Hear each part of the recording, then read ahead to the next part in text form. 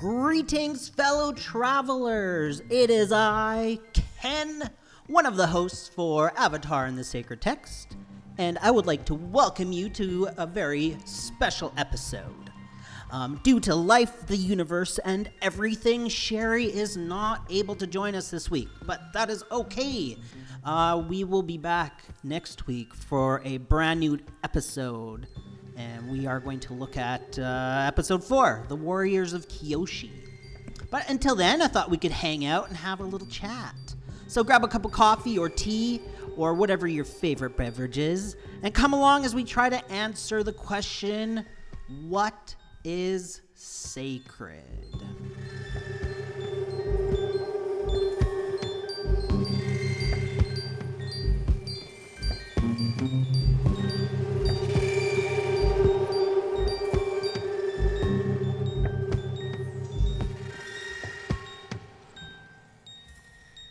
I'm going to start off by telling you a story. 2 years ago, I went to Dawson City in the Yukon. If you don't know where it is, look it up on Google Maps. For some of you, it is quite north. It's about the same, latitude as Rankin, where I live. Anyways, so a couple years ago, I went to Dawson City in the Yukon. I've been there before. This time I decided to take my family. And we were doing all the touristy things. You know, we went to see there's a big paddle wheeler there. We went and panned for gold. And at the very end of our day, we decided to go up a hill. There's a road called Dome Road. And it takes you to the top of a rather large hill. And up there, it overlooks kind of the whole valley and the mountains and the Mackenzie River, and it is just a beautiful, beautiful location.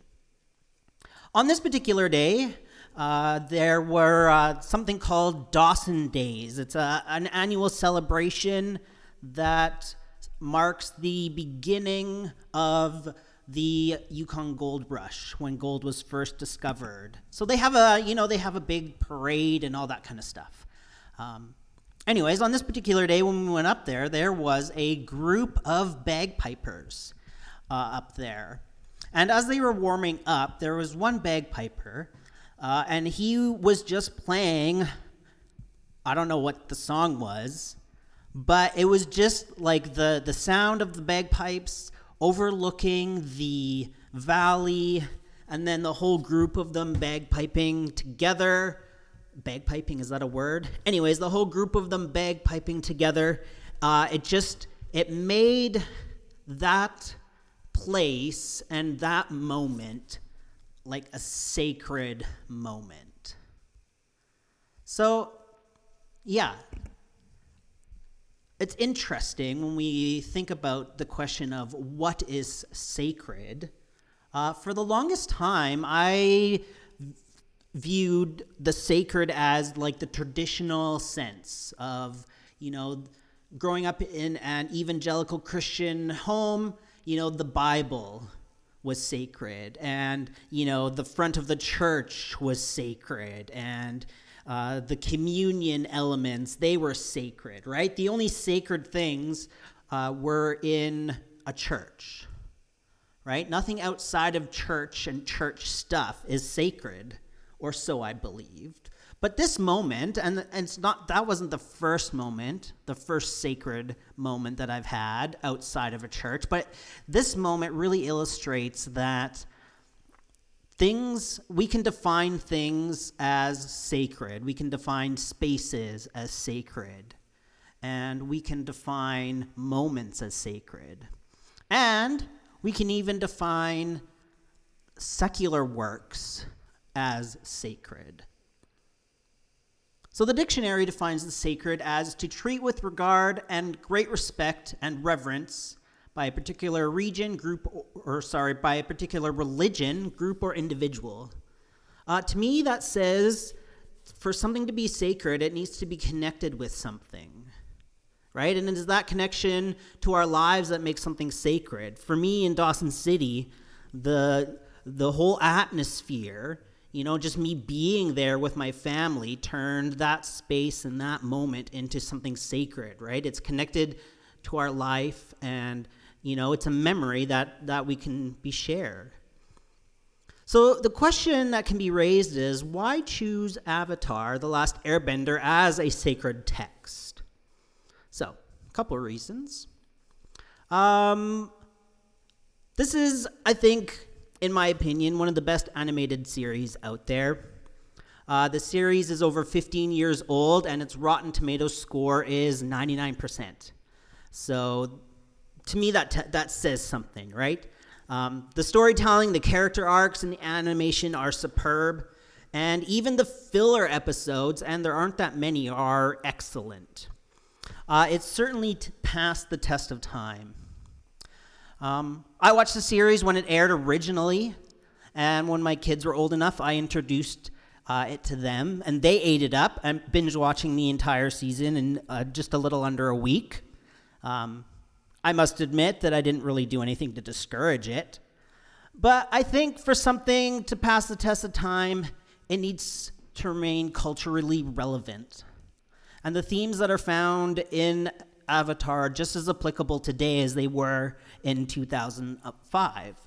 There's themes of justice, acceptance, equality, good versus evil, did I say redemption? No, I didn't say redemption, but yeah, themes of redemption, right? They can be found all throughout the series. And because of that, I think we can look to see if there's more we can get out of it than sheer entertainment value. So for me, that's why I originally chose Avatar as a sacred text. That's not the only reason, but that's certainly one of the reasons. This time, I think, is my fourth time watching through the series, and it is just as good, and I get new things out of it even now, fourth time through. The second reason that I choose to treat Avatar as a sacred text is because there are more than a few times that the show has made me think, right? It's given me a voice to express my feelings and thoughts and frustrations. It's one of those shows that when I was in therapy for anxiety and depression, that when I'm trying to, relate what I was thinking and feeling to my therapist, Avatar would often come up, and I would say, well, in Avatar, there's this moment when, ... right? Harry Potter, for me, again, is another one of those sacred texts, right? Also, during therapy, there were times when, be like, oh, in Harry Potter, there is this scene or this chapter when ... One of the great examples of this is, I think it is in season 3 when Zuko's learning how to bend lightning, right? And Uncle Iroh says, we have to let the energy flow down through our gut and then out. Otherwise, because if it passes through our heart, it will kill us. And I was dealing with a bunch of crazy stuff in my life, and that was causing me like great amounts of pain. And it was that episode or that idea that, we can't let that stuff pass through our heart because it will literally kill you. So it was that episode that kind of sparked the idea of, hey, maybe there's more to Avatar than just sheer entertainment value. So as I said, it's given me a voice to express feelings and thoughts, frustrations, and it is a series that is deeply rooted in spiritual practice, in Buddhist practice. There's a whole episode where Aang needs to clear his chakras, right? And the whole idea of bending any element, right? You need to draw the energy from inside you to express whatever element that you are bending. And because of that, I think it's fitting that we can turn something that was made for just entertainment into into a spiritual practice or a spiritual text, I guess, or a sacred text.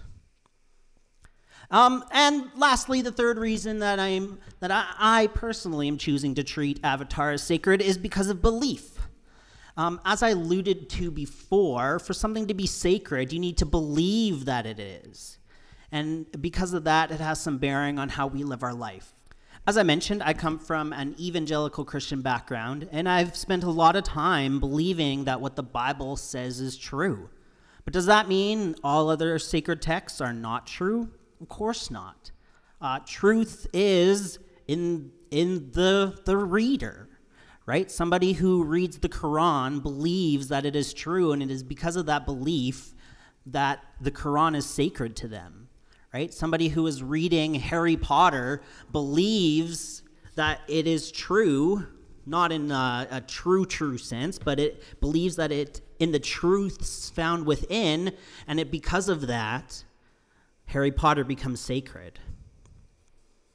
So the idea of sacred doesn't just apply to texts, it also applies to places. In the Bible, when Moses first encounters God in the story of the burning bush, God commands him to take off his sandals because he is standing on holy ground, right?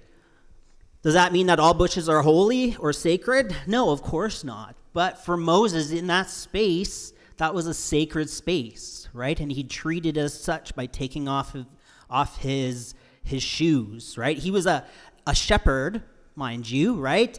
And his shoes are probably covered in like sheep manure and mud and, other kind of grossness, right? So he didn't want to infect that sacred space with all that other outside stuff, right? All the shit that he's been walking through, right? So he takes off his shoes.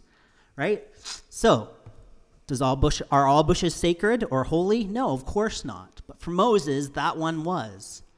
At the beginning of my story at the beginning, illustrated an example of a sacred space or a holy place.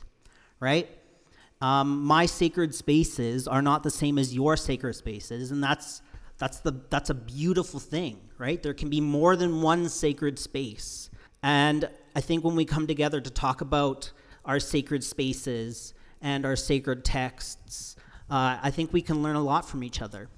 And I think it is that conversation and that dialogue and, expressing like things in our life that we hold dear, things in our life that we hold sacred, and when I can experience a little bit of what makes something for you sacred, that enhances my life. And I think when you experience something of what I think is sacred, that enhances our life. And I think at its core, this podcast is about sharing with you guys just some things that are sacred to us.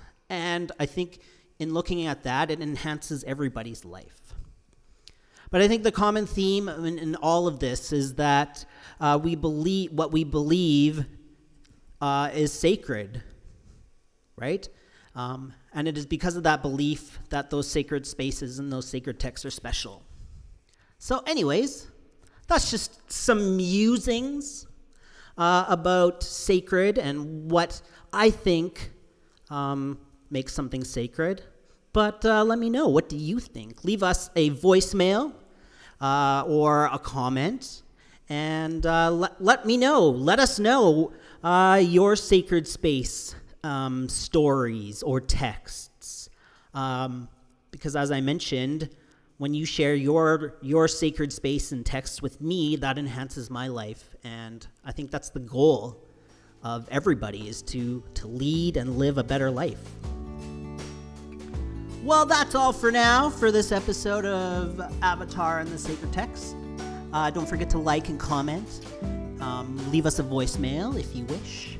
And I hope you join us again next time when Sherry is back and we take a look at the Warriors of Kyoshi through a theme and do another round of Lectio Divina. All right, that's all for now. I hope you have a great week and join us again in the future. Bye-bye.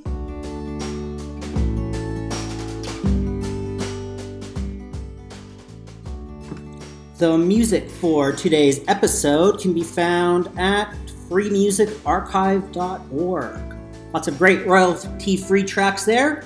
The artist that you are listening to is Crowander, and you can find more about this artist at www.crowander.com.